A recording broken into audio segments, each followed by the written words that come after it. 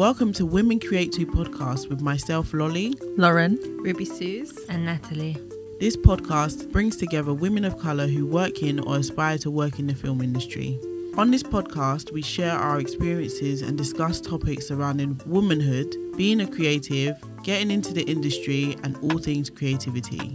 Be sure to join the community and follow us on Instagram at Women Create 2. Enjoy the episode. Alright, so you lot remember the first ever episode we did, right? yeah, And we went around and we talked about our ethnicity. Obviously, we've got our first guest on the podcast. I'm gassed. she's so gassed. I'm gassed, man. I know I'm what we gassed. need. We need I one love of when we get Natalie's. another voice. We need one of Natalie's. Come on. And we would love to welcome Gabs. Hi. Are you cool with me calling you that? Of course. I'm just yes. used to, you know, like Instagram names. When you meet someone on Instagram, it's like you're going by their Instagram name, producer Gabs. That's me. That's what I've got her saved as in my phone. Ah. But we're so like, thank you for coming on. I'm honoured. Like, honestly, 5th episode in. Come I on, we're feel- growing, man. First feel guest. very happy First to be guest, here. we have to get it in, man. Honestly, I was just like, you know what? It's been us for a minute, and now I want to hear from movers and shakers in the industry. Do you know what I mean? But yeah, on the first episode, what we did is that we gave our ethnicities and we said where we're from.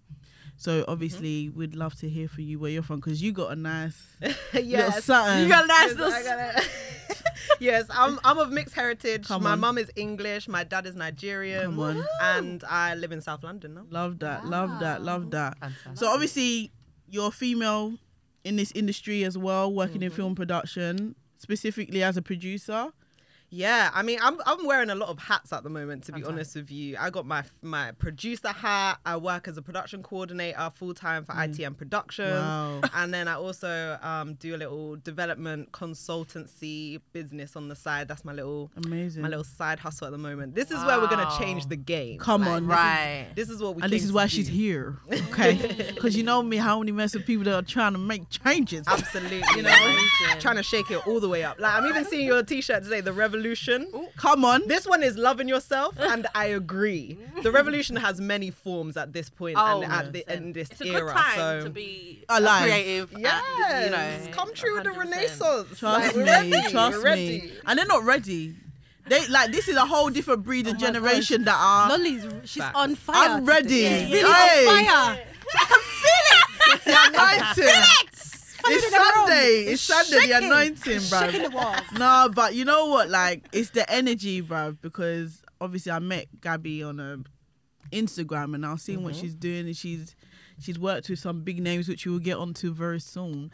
But again, like, yeah, like the revolution, people that are actually, they're not just sitting around watching what's going on, but they actually want finding their lane, finding their voice, and really speaking up. Like I say, Absolutely. it's not about how big or small you are. Just speak up in it, regardless. We need it. Like, there's more avenues now for us to actually come and represent ourselves and our culture and our community.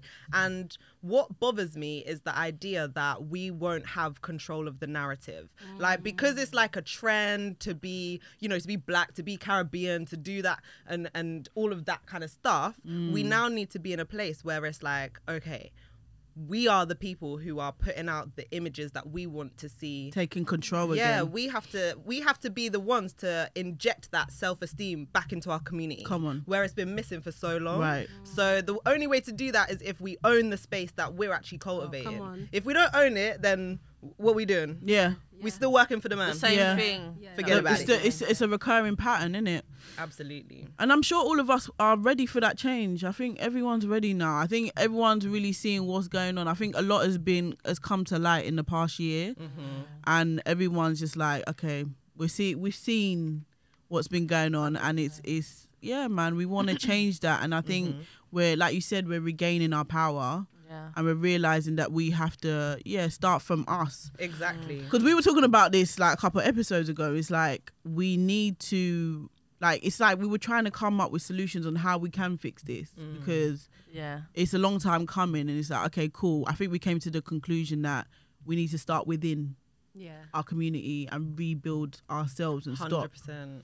kind of leaning and relying on other people to do it for us. That's I'm really excited to hear from you because you said that you work within the industry as in like 9 to 5 as well. So you work within a corporation. I think that's really powerful because we talked about the fact that we need to open doors and we need to be in these companies and someone's got to be there.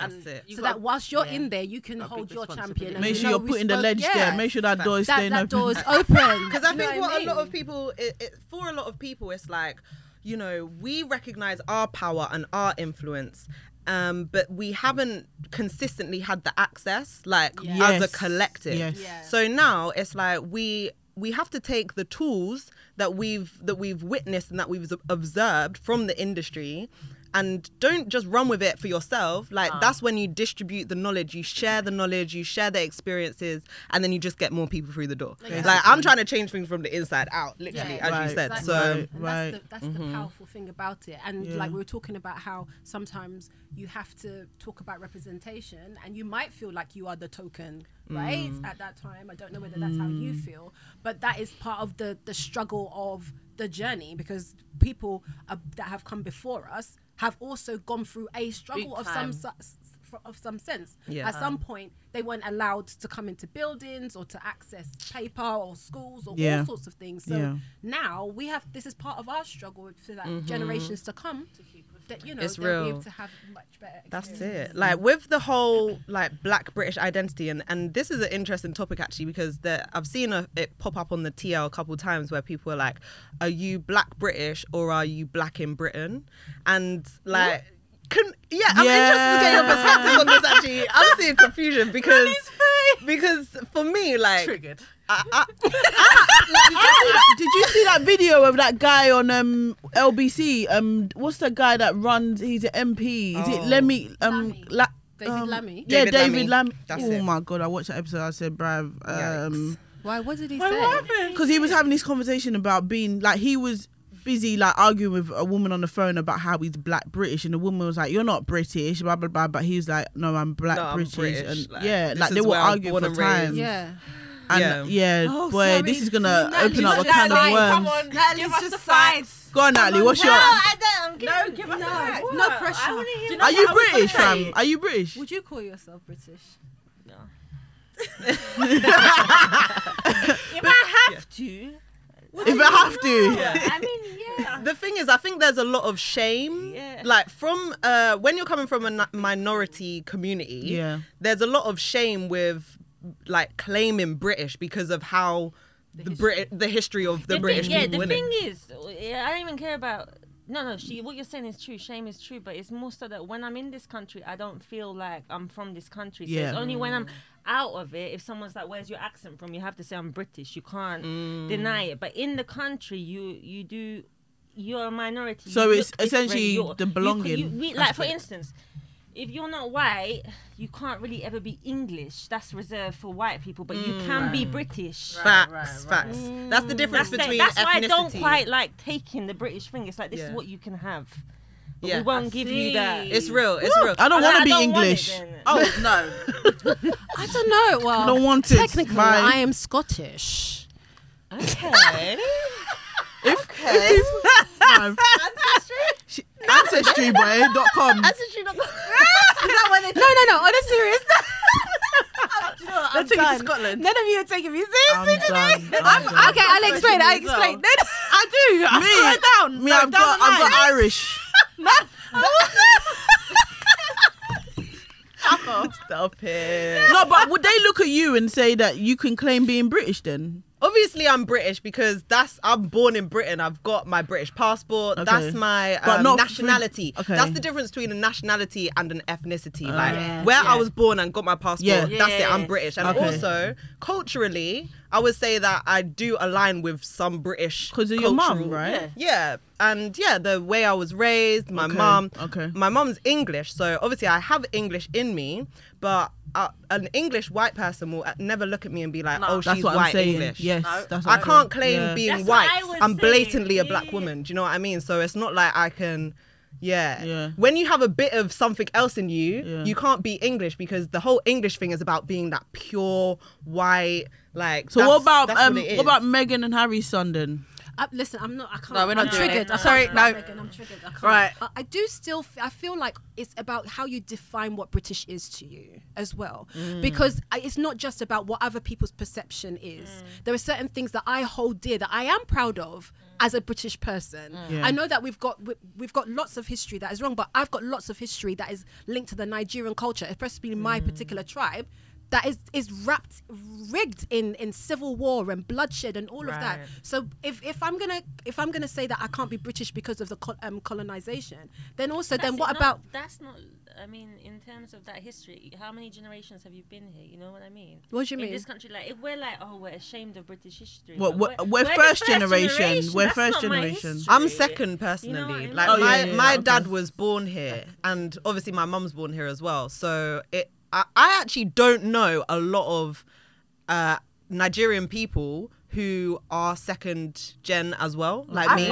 And I find that our experiences of culture Very different. is so different. And I'm really interested to actually like have that conversation in a wider space because you probably have the similar experience to my children. So my dad first came here, so it doesn't make me first generation. British. So then my children, and I worry about culture, like we talked about before, how I'm giving my children Yoruba lessons.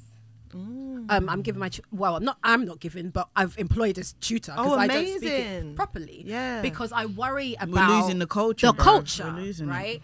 But and then they're gonna adapt to more British culture. But I can't. If I don't like the British culture, then it's like I'm denying them as well, and that's gonna make them feel Definitely. rejected because that's all they've known. Do you know what I mean? And that's why I say I think it worries about what do you define as British, right? Definitely want to get on to more about like how you experience the industry as a woman from both sides, like working in corporate and out of corporate. Like how do those experiences differ? That's very, very interesting. So for me, as a production coordinator in my full-time work, I was hired in this position during the pandemic. Okay. So I've never actually physically met like the majority of my team. It is literally Zoom. and I'm talking to my production manager majority of the time. And that's a woman. So for us, we have this like relationship, we have this dynamic where like we trust each other, we deliver together, and it's kind of us versus the rest of the team, which happens to be like in America actually. Okay. So we're working on a true crime series in America. Everything's being shot over there. Okay. So we're the people who are doing the logistics from the UK. Mm-hmm. So it's it's a mad setup. It's a mad setup. But as a woman, I feel like there are particular roles that you expect to see women in when it comes to the corporate stuff. So whether that's I don't see many production managers who are men. I can actually say that I haven't encountered a PM who's a man. But they will be director producer. They will be shooting producer. Do you know what I mean? They'll have their extra accolades, which is like an addition to what's already like a pretty senior title. Yeah. So I feel like there definitely is a lack of space for providing women with the same opportunities to like level up in that same regard. Okay. There's less trust that women can continue to deliver when it gets to more senior levels and higher skill sets. Even though it's completely gas, like women can definitely do. We can all definitely of this do stuff. it, but would you say it's confidence? Yeah. I think women, particularly older women, maybe not so much this generation, but older women, I think, are having to relearn how to sell themselves in the same way that men do. Yes. Like, Taking on that masculine energy. It's yeah. mad. But then also you see characteristics that men do in leadership positions, and a woman will have the same characteristics, but then she'll be called bossy, Yes. or she'll be called assertive or difficult to work with, Yes. or something like that. Yes. So when it comes to a woman who's the leader, the boss, but then she has to assert herself in a certain way, men below her, they feel they feel threatened by that. Yeah. And that is a massive problem for the industry. So it's not even Major. it's something to do outside the workplace. It's obviously a mindset, Yes. right? It's the patriarchy. It's not necessarily Fire to that. but it's not necessarily because of your role. It's actually a mindset of how they perceive women, and that women should be below. Yeah. And should stay below. Even though women are doing these roles which actually require, you're active all hours of the day, you're the main point of contact for the whole team, you're organising things, you're scheduling things. These are massive roles. And then when it comes to the creative stuff, that's important as well. But men are just, they don't, it's like there's definitely different levels to it, but women are always undervalued first. That's my experience of corporate world. When it comes to the freelance side now, I want to see more women in tech roles. Like, I think that... What do you class as tech? Behind the camera, okay, cool. Sound recordist, lighting, these types of roles. That's where I want to see more women because, again, we can do that. And we can be sick at it as well. Yeah. Because we're such great multitaskers. Because we have the ability to see in a 360... aspects. Do you know what I mean?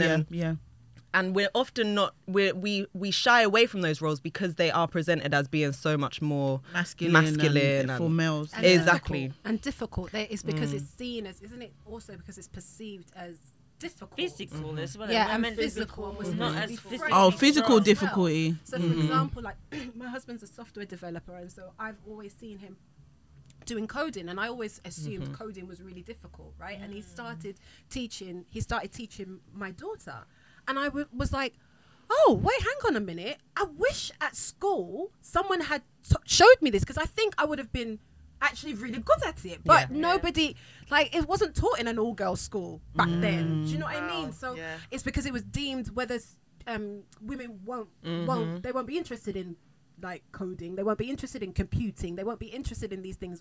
They pigeonholed, I guess, gender, always. Isn't it? That always. All we know is like home economics, cooking and sewing, right? Yeah. Although that helps. It's a man's world. It ain't everything. Do you know what I mean? And it is, unfortunately. But this is just something that we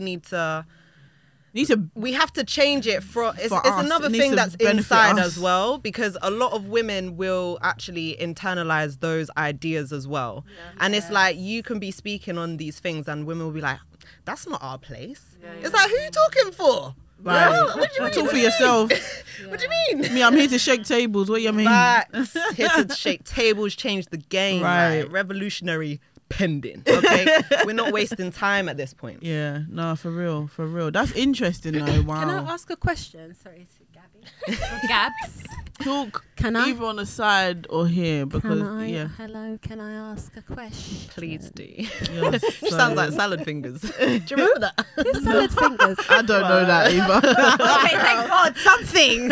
Right, okay. I was going to ask, how did you make that transition? Because it sounds like, obviously, I don't really know you that well, but it sounds like you were doing freelance for a while and then went into corporate. Or no, I know you're doing both now, but why did? What made you want to get into corporate? And tell us about that journey. So with me, what bothered me about the corporate settings? So I finished uni, which was TV production. And then I was working like 6 days a week, because I was working in broadcast television, and I was working at the BFI as well as a film tutor. And then I got this role at a production company next. And then I was a production secretary. So although I was doing this secretarial sort of work, I knew that I'm on to bigger things. Like, you can't keep me in this role. Like, okay, I can do some paperwork, I can do the scanning, I can manage the office. That's light work. Like, let me get my teeth into production, please. That's what I'm here for. That's what I love. I love to be on set. I love to create. So when it came down to it, I was realizing through conversations with my team members, and it was a small production company, but either way, they were determined to just be like, you have to go through the process. Yeah, like nobody jumps ahead. Like you need to be doing this for at least a year, at least 2 years. Don't rush. Take your time. Do you know, it was one of them ones. Patronizing. And I was like, bro, No. like, you don't even know me. Like I'm just getting vexed at this point. Like, nah, I need to do more. Yeah. And then Trying to keep a good woman down. it will never last. No. So when it came to the corporate side, it's like they're determined to keep you in this traditional route. So then I'm a networker. So I was just talking to people, met some amazing people. Kareem Adeshina, who's like a fantastic producer. Shout out Kareem. I always large him up because he was the first person to actually put me on like in freelance world. Yeah. So he brought me in on as production coordinator for H and Dig That's music video. Oh yeah, I remember that one. They won an award for that, isn't it? They were nominated. Yeah. Okay. Is that the first time that you? Yeah, that was the first time. So that was at the start of 2020, basically. Yeah. It's mad. Wait, hang on. Just last year we're talking about. And now she's doing things with Damson Idris. I'll go to that later. Wait, this is recent. This is recent. I don't waste time. I'm feeling really old. What's going on? No, that's amazing. Wow. Making moves. Thank you. No. I love that. You soak it in and then you just run. Yeah, do you know what I mean? Like, I am a sponge in that nature. Like, I'm here to absorb, to experience, to observe, and then through just like building conversations. Like, all I do is think about TV, you know? Like, if I'm not thinking about TV, I'm watching it. If I'm not watching it, I'm listening to people on Clubhouse talking about it. Like, this is my thing. You have to live it, literally. You have to sleep, eat and breathe it. Exactly. And yeah, with that, the coordinator stuff, obviously I delivered. Kareem was happy. Love it. And then we just naturally were working together. And then the word of mouth came through. So we're starting to get a few more opportunities. And then later that year was when I produced my first music video. But I say, jump from production coordinator to producer might seem like a mad sort of leap. But I had already produced a lot of projects prior to that. It just wasn't necessarily in the music video field. It was more like documentaries and like small projects, short projects. Yeah. Not necessarily funded either. Do you know what I mean? But what's the difference between production coordinator and producer? So the producer is the person who controls the logistics of the shoot, and the production coordinator is basically the one who implements it all. So it's just like, if you have a big enough team, then the PC will be the person who's like talking to the producer. The producer will be delegating responsibilities down, basically, so that the producer can then focus on other things like the legal side or talking to the client, liaising with the client, and finding out other bits like that. It's just like different. So you're levels assisting to the producer essentially. Exactly. Right, that's what it comes down to. So you have PC, and then you have PM, production manager, and then you have the production. So she watched producer. Kareem and said, "Big man could do that, innit? Man could do that, innit?" So And you know what it is as well? I think you find that a lot of directors or people like that, they look and are longing to find a producer so that they don't. They've got something, and now you got that go-to person that I know she's a good producer. She's gonna get this done. I'm gonna work with her, and then you build those. That's how you build your name as well. Exactly. That's all that. To be really basic. Sorry, but go ahead. I think it'd be really good to define the difference between the roles, because I think this is really informative. Definitely. So, like, when you talk about director, so from my understanding, you guys can help me, but that's the person who's thinking of the whole, how the thing looks aesthetically, the visuals and the vision. Yeah. Along with the DP, so the DP's role is to make sure that visual comes to life. And talking about the aesthetic and the framing. How and we're gonna actually do it. The technical the very cinematography side, So like the director of photography. How's this gonna look on screen? Right. Yeah. And then the producer is the person who Brings understands the director's vision, and then is like, okay, this is what we need. You put Here's the how pieces much it's together, gonna cost. basically. This is how. crew. This is how we're Who gonna do we it. need. Yeah. Where we're gonna do it. Blah blah blah. Yeah. All of them things. Literally. And then as I said, depending on the size of the crew, the producer can then hire to have people to assist in those roles. So production manager oversees budget mainly, and then production coordinator will be the person who's doing a lot more of the little like coordinating bits, like scheduling, bringing everybody together, like being the point of contact as well sometimes. getting paperwork signed, release forms, call sheets. Now you got COVID safety as well. COVID safety, health declaration forms. Like, I'm all over that. People are like, "Are you sure we need them?" I'm like, what? Do you want this shut down, or like, you want this production to get shut down? Yeah, no, it's big. It's big. Like, and one thing that I've learned about, because I've been on a lot of sets recently and learning about how everything comes together, and it is really a team thing. Like, the director is somewhat like, the name's gonna be on it, but it takes a team to run these things and to keep it going. And the producer essentially holds it together, like pulls everything in, make sure that on the day everything runs smoothly, you know. And there's a lot of people you have to liaise with as well, isn't it? Yeah. But definitely. Yeah, no, I think we'll have another episode where we talk in depth about the roles. About the different roles. Because it's definitely, I think, for anyone who's entering a little later on in life, it will be really interesting to kind of find out all these different areas. Because your role that you talked about, that sounds like my day-to-day 9 to 5. That's what I do. I project manage. Yeah. So I'm like, well, there's no difference between project management and production management. Transferable skills. Like, literally. So I'm listening.